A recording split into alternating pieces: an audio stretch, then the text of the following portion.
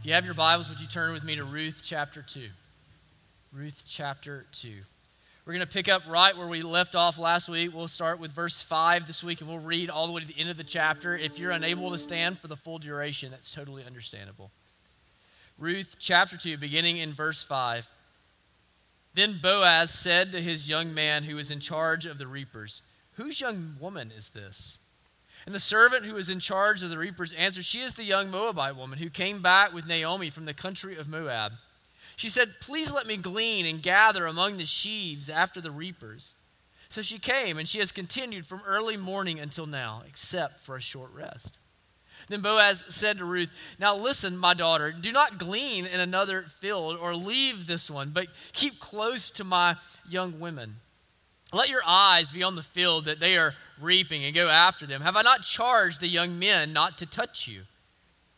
And when you are thirsty, go to the vessels and drink what the young men have drawn." Then she fell on her face, bowing to the ground, and said to him, "Why have I found favor in your eyes, that you should take notice of me, since I am a foreigner?"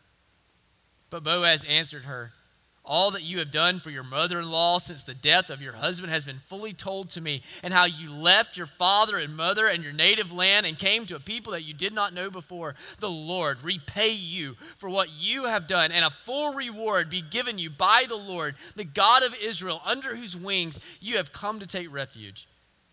Then she said, "I have found favor in your eyes, my Lord, for you have comforted me and spoken kindly to your servant, though I am not one of your servants." And at mealtime, Boaz said to her, "Come here and eat some bread and dip your morsel in the wine." So she sat beside the reapers, and he passed to her roasted grain, and she ate until she was satisfied, and she had some left over. When she rose to glean, Boaz instructed his young men, saying, "Let her glean even among the sheaves, and do not reproach her. And also pull out some from the bundles for her, and leave it for her to glean, and do not rebuke her." So she gleaned in the field until evening. Then she beat out what she had gleaned, and it was about an ephah of barley. And she took it up and went into the city, and her mother-in-law saw what she had gleaned. She also brought out and gave her what food she had left over after being satisfied. And her mother-in-law said to her, "Where did you glean today? And where have you worked? Blessed be the man who took notice of you." So she told her mother-in-law with whom she had worked and said, "The man's name with whom I work today is Boaz." And Naomi said to her daughter-in-law, "May he be blessed by the Lord, whose kindness has not forsaken the living or the dead." Naomi also said to her, "The man is a close relative of ours, one of our redeemers." And Ruth the Moabite said, "Besides, he said to me, 'You shall keep close by my young men until they have finished all my harvest.' And Naomi said to Ruth, her daughter-in-law, 'It is good, my daughter, that you go out with his young women, lest in another field you be assaulted.' So she kept close to the young women of Boaz, gleaning until the end of the barley and wheat harvest. And she lived with her mother-in-law." Let's pray to the Lord together. Heavenly Father, your word is wonderful. It is life-giving. It is hope-giving. It is salvation offering. It is filled with Jesus. It is wonderful. Lord, the only limitation on your word is the fallenness of our own minds. It is the lack of spiritual eyes to be able to see. And so, God, my prayer this morning is that you would open up my eyes wider than they've ever been. I pray that you would open the eyes of my people so that they can see your word in all of its multidimensional glory and beauty. Lord, leave us today more convinced of the goodness of Jesus and more sold out to the mission of Jesus. We ask these things now in Jesus' name. Amen. You may be seated.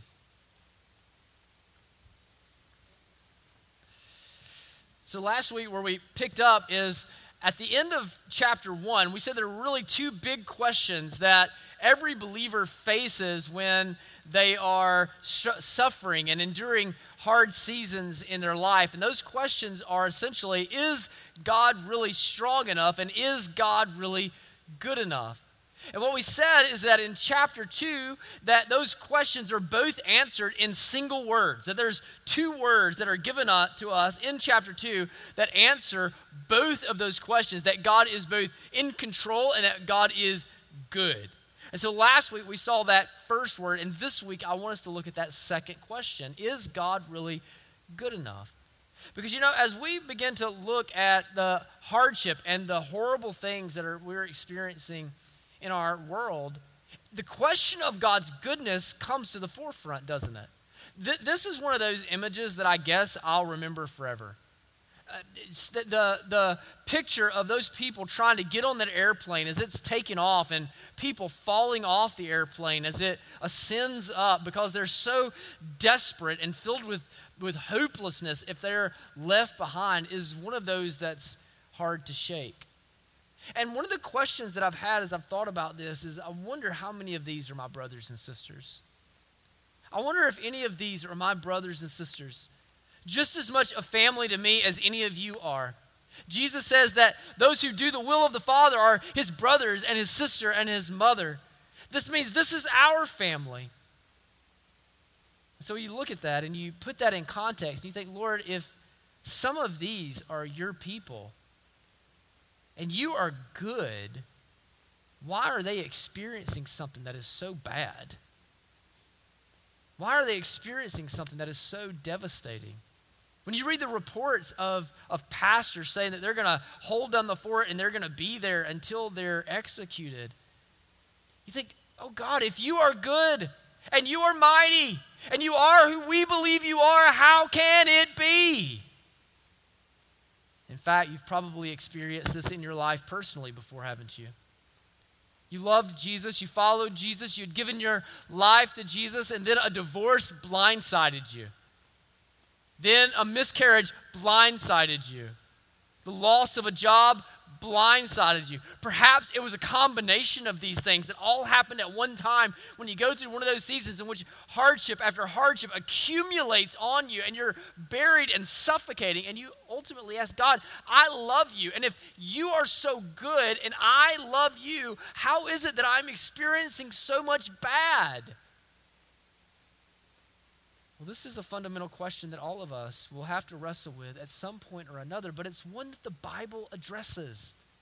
It's one that the Bible goes right after. As we've seen, Naomi and Ruth have experienced incredible hardship in their life. One of those accumulation, Job-like stories where it's one information of bad news after being informed about bad news and then being informed about bad news yet again. And these things are starting to accumulate and you sit there and you wonder, if you are Yahweh, if you are the covenant God, how can it be? But what we learn as we switch the page from chapter 1 to chapter 2 is that God is at work. That God's goodness begins to shine through, but God's goodness shines through in Ruth in a way that perhaps we're not accustomed to. It's not shining through in Ruth like it does in the Exodus when the bread falls from the sky and the water pours out of the rock and the sea is parted. No, in the book of Ruth, it comes the goodness of God to us in ordinary forms, in ordinary means. Those that if we're not looking for it, we can miss it. And y'all, it's the same in our lives.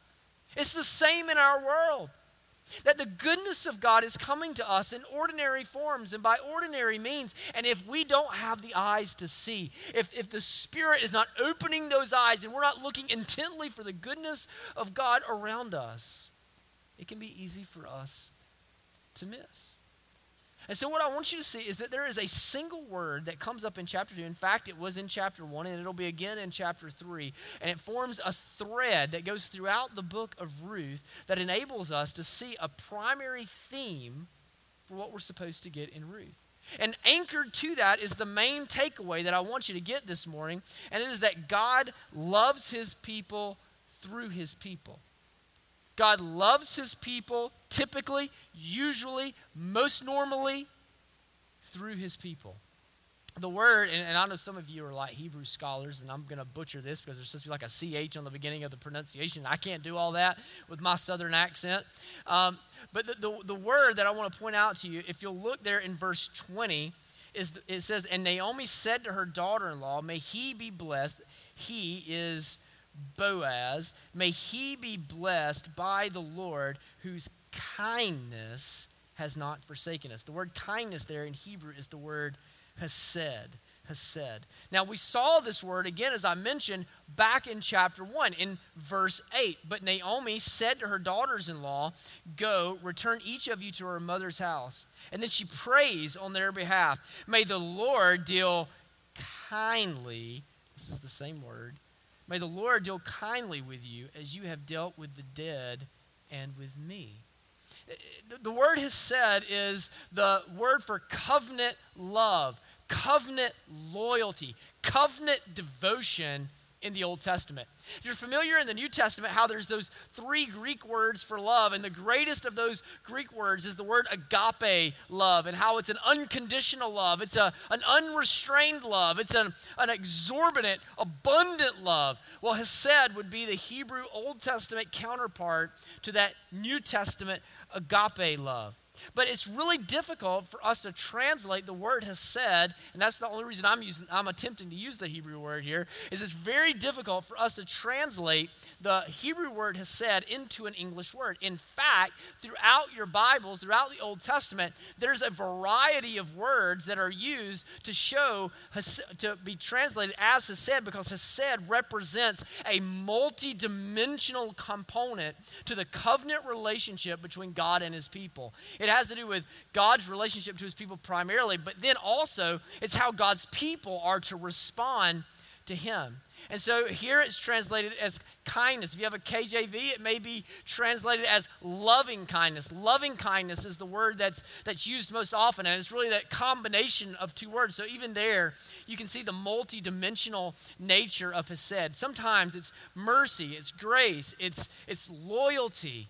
It encompasses all of these things, but more than these things. So it's love, but it's more than love. It's kindness, but it's more than kindness. It's mercy, but it's more than mercy. It's loyalty, but it's more than loyalty. And it's not something that's in the abstract. It's not something that you talk about, but you can't touch and feel and experience. That what hesed represents is it represents the very goodness of God, the character of God, the kindness of God coming into your life in a way in which you're actually able to experience it, to know it, to see it, to hold it in your hands. It's the kindness of God interrupting the hardship of your life so that you can actually know that he's there. Now here's what I think is so cool. And this is why I'm pointing it out in chapter 2 and not in chapter 3. Chapter 1, when we see it, what's happening? Naomi is praying. She's praying for Orpah and for Ruth. We're going to see it mostly played out in the life of Ruth. And what she says is, you have dealt. So she's saying, Ruth, you've already been loving my son this way before he died. You've loved me this way since he's died. And so what I'm praying, Ruth, is that you would experience God's kindness to you the way that you have shown it to us. That you would experience an abundance of love, an abundance of kindness, exorbitant, passionate, zealous consideration from Almighty God. And this is where it gets good. Verse 20 in chapter 2, after all of this hardship comes to it, and it says what? May he be blessed by the Lord, whose kindness has not forsaken the living or the dead. So you get to the end of chapter 2, verse 20, and she's saying, my prayer has been answered for you. My prayer has been answered. I have prayed that God would show you this hesed love, that you would experience tangibly in your life the knowledge of God's love, a way that you could point and testify and say, look at how good God is. And by the end of the second chapter, Naomi is able to say, God has heard my prayer. God has heard my prayer. I wonder how many of you could testify that way this morning. I know you could, because I know you. I know that I could go row by row, chair by chair, and each one of you could say, there was a time in my life when I prayed in desperation, oh God, I need your goodness. God, I need a glimpse of your goodness. I need an experience with your kindness. I need the interruption of your compassion in my life. And now, on the other side, in chapter 2, chapter 1, hard as it was, you turn the page and you look back and think, oh, let me tell you how good God is. Let me tell you how good God is. But here's what's interesting. What happened in between those two usages of the word? What happened between prayer prayed and prayer answered? Probably not what you expect. You're expecting, if you're familiar with the story of Exodus, you're familiar with the story of Joshua and the walls of Jericho crumbling down and the sun standing still, you're probably expecting that if the prayer has been answered by chapter 2, that God has intervened in a miraculous way. But no bread has fallen from the sky. No walls have come crashing down. Do you know what's happened? She's met a faithful man of God who loved God and loved her. That's what's happened. Something remarkably ordinary, something remarkably plain that God is getting the credit for, that God is getting the glory for. Remember how we said God is so big, he doesn't have to work through the miraculous. God is so big and so sovereign and so in control of all things that he can work through every ordinary circumstance and means in our own lives, that he is in it all. He is in all the minutia and mundaneness of life. And so what's happened is that an ordinary man is living a faithful life, and God works through that ordinary man to answer the prayers of his people. You see, God is most often pleased to answer the prayers of his people by the obedience of his people. That the obedience in your life is God working through you to answer the prayers of someone else's life. That God has little boys and little girls and mamas and daddies praying in this congregation, and he has put you in the chair on the row beside them so that he can work through you, that they can experience his goodness through you. See, that's what's really cool here, is the way that you see this. So in chapter 1, you have, as I've pointed out, you have Ruth is showing this kind of kindness and love to Naomi. But Naomi recognizes it as God. You have in chapter 2, you have Boaz showing this kind of kindness to Ruth. And Naomi recognizes it as God. And so what we're being presented here is that both Ruth and Boaz see themselves as agents of God's grace. Agents of God's goodness. And I'm here to tell you that has always been the position for God's people. That from Genesis chapter 12, when he made the covenant with Abraham, he has said that through you, through this nation, we are going to bless every nation, that my goodness is going to channel through you to reach to my people so that all of them can have an experience and a testimony for how great I really am, for how loving I really am, for how kind I really am. And so what we see in chapter 1 is a glimpse of Ruth demonstrating the Hesed love of God. And what we have in chapter 2 is we have Boaz showing as an exemplar of the Hesed love, kindness, mercy, grace of God.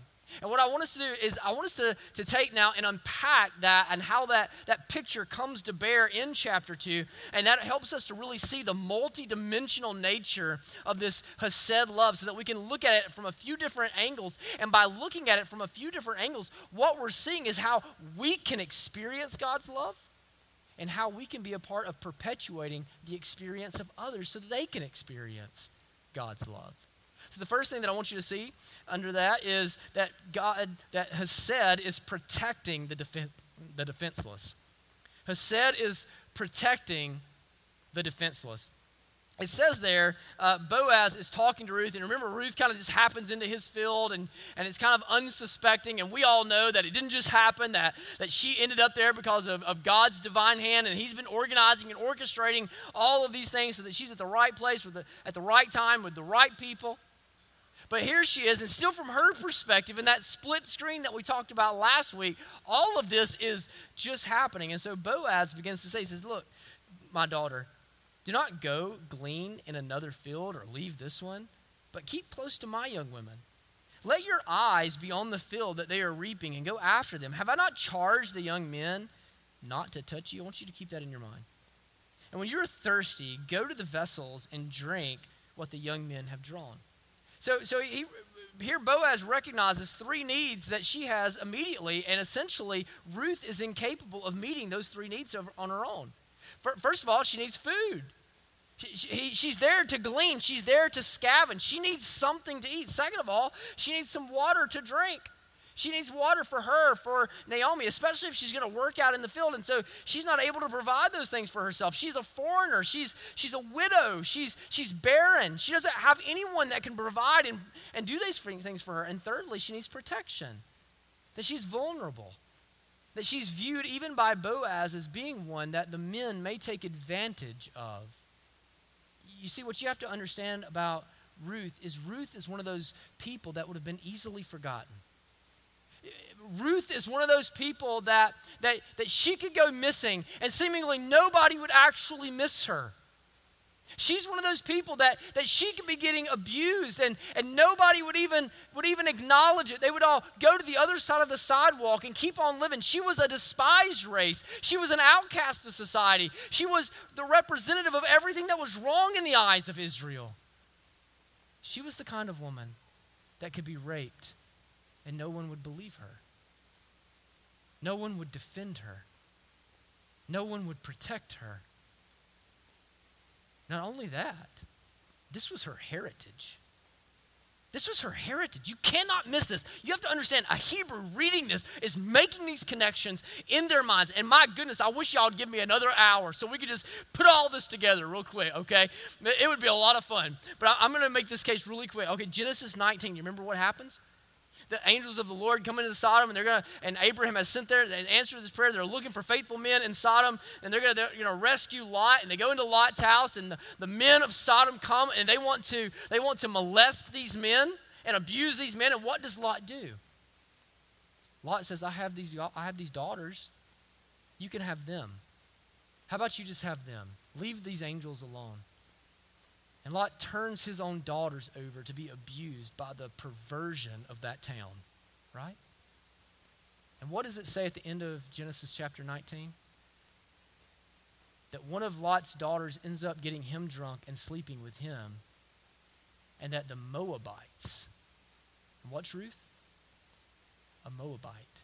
The Moabites are the result of this incestuous relationship between Lot and his daughter. Let's keep going. Let's keep going.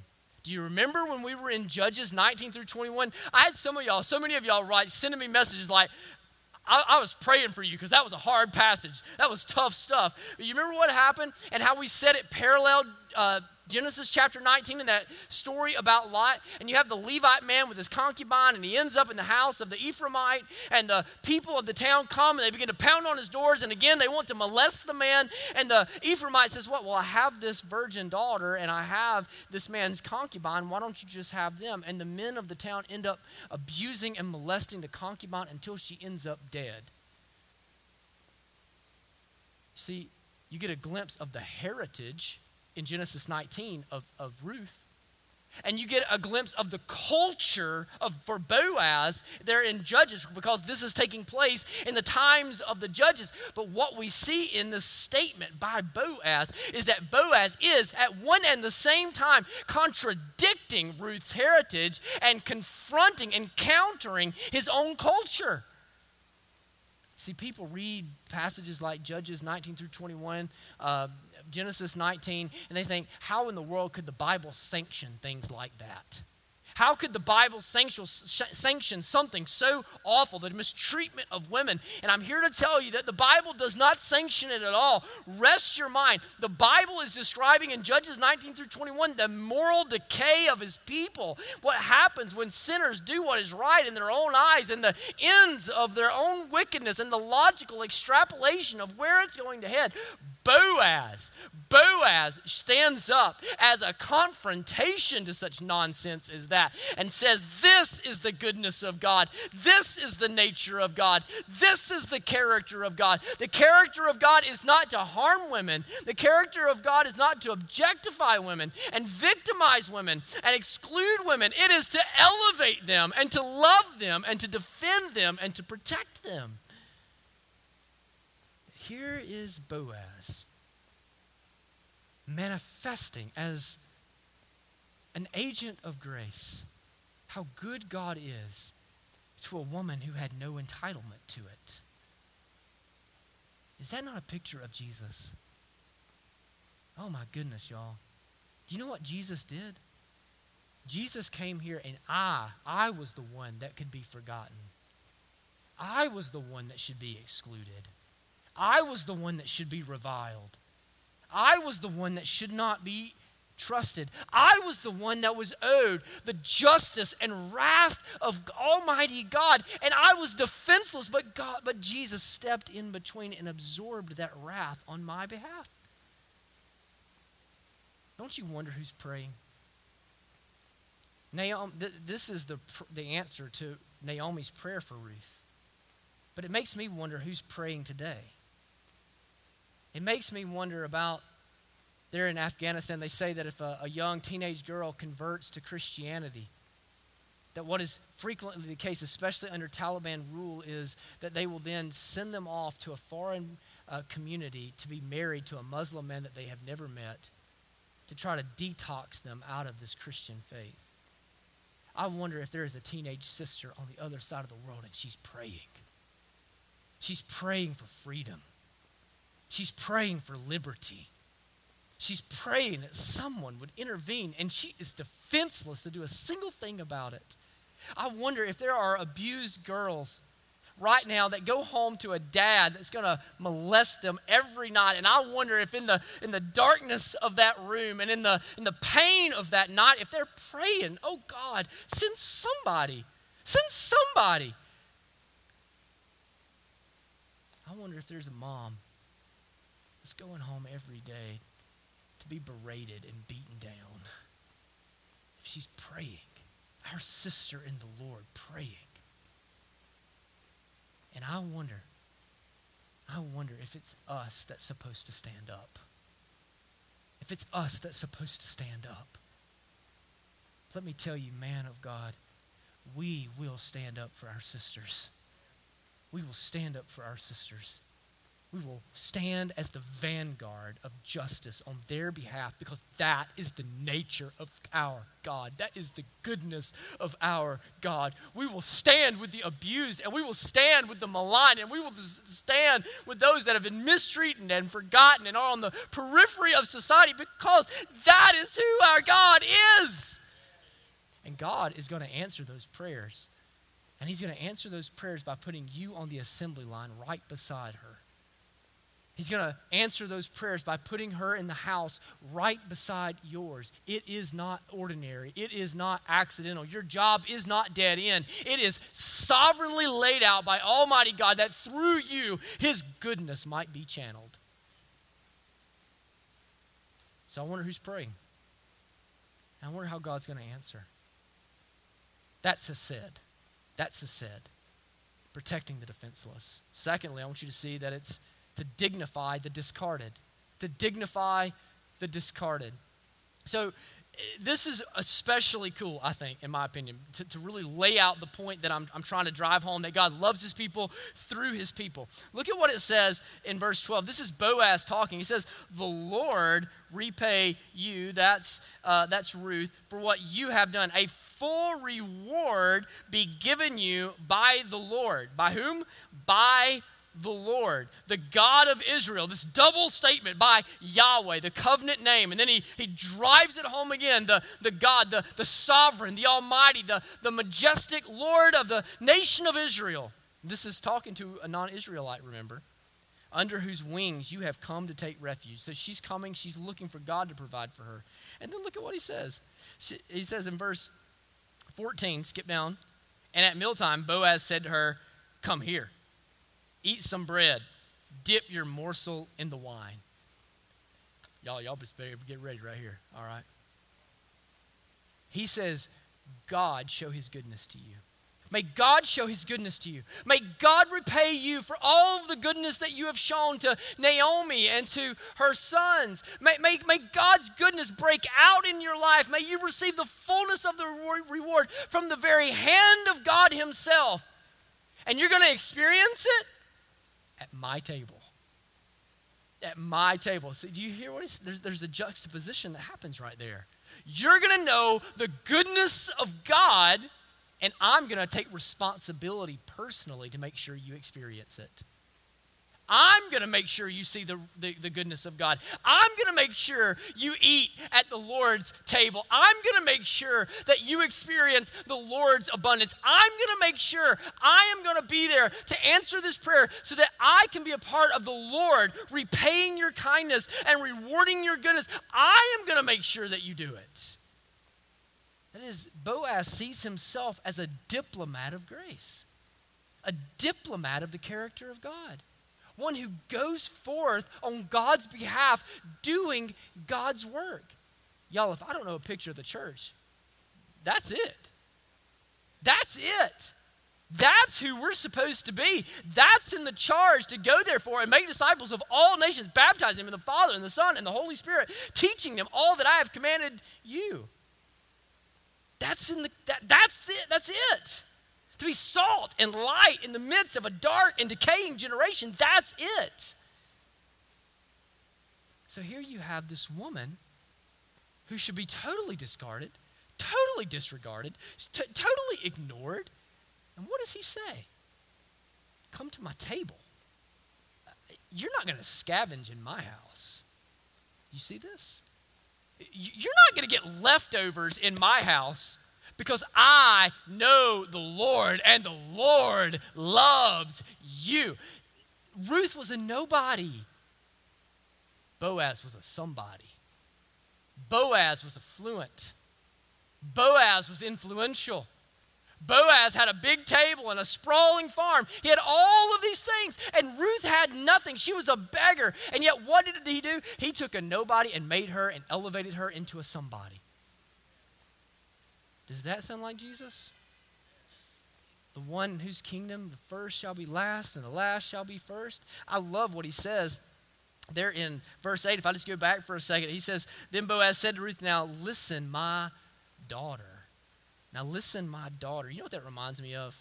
It reminds me of the woman with the issue of blood who comes to Jesus, and she's an outcast, and she can't even be touched because she's a contaminant to the purity of Israel. And she reaches out and she grabs hold of Jesus, and the expectation is, by anyone reading that, when she takes hold of a Jewish man, that she is one that's going to be rebuked, that he's going to be repulsed that she's touched him. What does he do? He looks down and he says, take courage, my daughter. Your faith has made you well. I think about Zacchaeus. Luke chapter 19, he climbs up in the tree, and he is a reviled man, a hated man, a despised man. A man nobody else wants to hang out with. He's robbed his own people. And Jesus says, come on down. I'm eating at your house tonight. I'm going to hang out with you, my son. See, that's what Jesus does. That's the nature of God's kingdom. To take the outcast and to lift them up. Because we are diplomats of the grace of Almighty God. Through us, the goodness of God is being channeled. We have experienced the goodness of God in our salvation, but my goodness, people that tell you it doesn't matter what you do after that point don't understand the goodness of God. Because the goodness of God doesn't just come to you, the goodness of God channels through you. See, Naomi asked and prayed that the Lord would bless her daughter-in-law. And how did the Lord bless her daughter-in-law? How did he elevate her and lift her up? Through a faithful man. I wonder who's forgotten that's praying today. I wonder who's forgotten. I thought as I was writing this, I thought about the time I was in South Africa, and we were there, and these two little boys, I was telling my D group about this past week, these two little boys come up, and they're just wearing rags, man. I mean rags. And they asked for bread and milk. And I'm telling you, when two little boys wearing rags ask you for bread and milk, you give them bread and milk, right? And I remember handing that, and the guy that I was with, Steve Mann, if you guys, many of you know him, he said, come here, I want you to see what's fixing to happen. And we stepped right outside, and outside there was a semi-truck. And I can't remember if the trailer and the tractor and the trailer were there, but the trailer was there. And those little boys, I saw them run.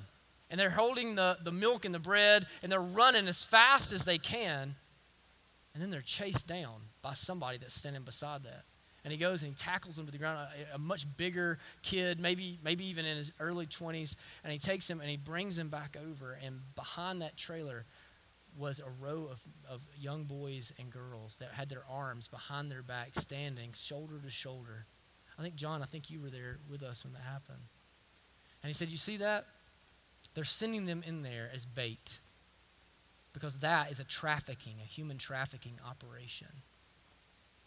And all of those people are lined up there against their will with no hope of escape. He said, and according to the government, 100% HIV positivity rate. And I just thought this week as I was writing this, I wonder if one of them knows Jesus and is praying and crying out, oh God, how can I get out of this? How can I break free? How can I realize the fullness of what it means to be an image bearer? How can I know the goodness of the joy that you have promised and the peace that surpasses all understanding? God, would you show me? I thought about Jeffrey, what he told Andrew just last week as all this stuff. He's obviously heartbroken about what's happening in Afghanistan, but this is what he said. He said, here we are in Eswatini and everybody forgets about us because we can't give anything to anyone. We're not news. Nobody cares. And our people are being killed every day and we're being discarded every day and nobody even cares. Everybody has forgotten about us. And I wonder how many brothers and sisters are over there and they're praying, oh God, that we could know your goodness. Oh God, that we could see revival in our land. Oh God, that we could be delivered from this oppression. And then I wonder how many in our community, how many single mamas come home from their second job to a house that has to be cleaned anyway, lunches that have to be made. And I wonder how many of them come home and think, does nobody even see me? Does no one even see me? Does no one even know that I exist? How can I keep my head above water? How can I balance out my budget another week? How can I do it? How is the Lord going to answer their prayers, church? He's going to answer it through us. Through us. We are agents of the goodness of God. We are diplomats of the grace of God. We cannot stay in our padded chairs and air-conditioned sanctuary and not impact the world around us. We cannot do it. The forgotten world is not forgotten by the God that knows the number of hairs that are on our heads, and he is raising up a generation here, and he is starting with us. With us. With us. That's said. The forgotten are not forgotten. Finally, I want you to see that he blesses the destitute. He blesses the destitute. I think this is almost like a comical relief in the story. So it says there that she gleaned until evening, and then she beat out what she had gleaned. And so remember what gleaning is. Gleaning is I'm going and getting the leftovers off of the ground. Like I'm getting the scraps, right? And it was about an ephah of barley. Now, if you remember, I can't remember if I've really highlighted it or not, but he basically was only responsible to leave the corners of his field so that the foreigners and sojourners should come by and get it. But Boaz basically tells all of his workers, I want you to throw it on the ground. Like just throw all the grain on the ground and don't you pick anything up. And so the picture here is that Boaz is giving to Ruth out of great expense to himself. And so Ruth is going, and she and Naomi is hoping that she's just going to scrape a little bit together, right? Ruth is just wanting to scrape by. But let me just throw a time out in here. Hesed is never in meager portions. Hesed is always about abundance. It's always about more than enough. It's always about more than is expected. It's excessive in its very nature. And so she's hoping for just a little bit. Like the expectation is that Ruth is going to come home like this, right? And it says that she receives an ephah. An ephah is basically 30 to 50 pounds.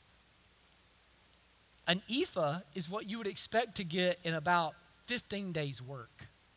Best case scenario, if you're employed. So she's expecting, you have the picture here? Naomi is expecting Ruth to come home walking like this. Ruth comes home with an Old Roy dog food bag thrown over her shoulder. And so Naomi goes, and you can hear the picture. She says, whose field did you glean in today? Like, how did that happen, right?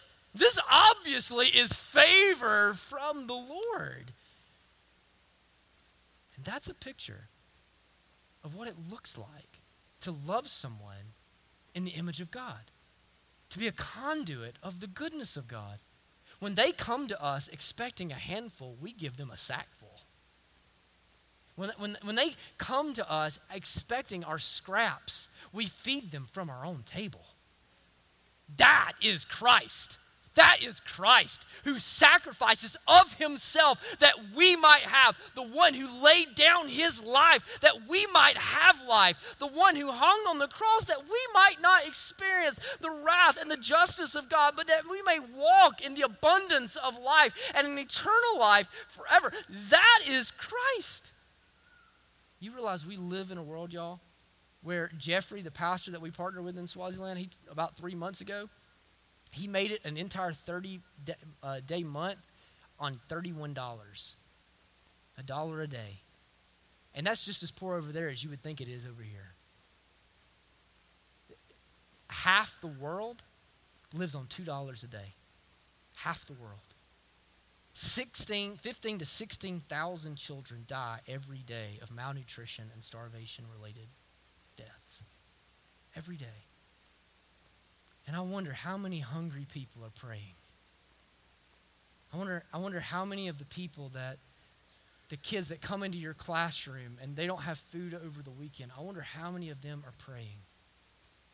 I wonder how many people that we drive by every day in neighborhoods that are easy for us to overlook. I wonder how many of them are praying, oh God, would you intervene? Oh God, would you give us something to eat? Oh God, would you provide? And how is God going to answer their prayer? How are they going to experience the love of God? They're going to experience it through us, through our generosity, through our willingness to give above and beyond.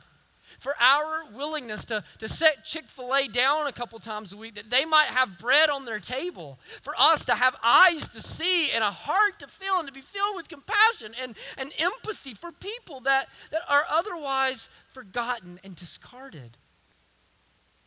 We are ambassadors, diplomats of grace. Church, I wonder, in the locker that's beside you, to the person that you eat with every day, to the people that ride in your carpool, I wonder who's praying. And I wonder who God's going to use us to answer their prayer and to show them his goodness. Because that is his said, and that's his people. Let's pray the Lord together. Thank you for watching or listening to one of our sermons. We would love to have the opportunity to connect with you one-on-one. We are not a perfect church, but we are a joyful church, and we want to help you increase your joy in Christ. We would love for you to come and worship with us one day soon.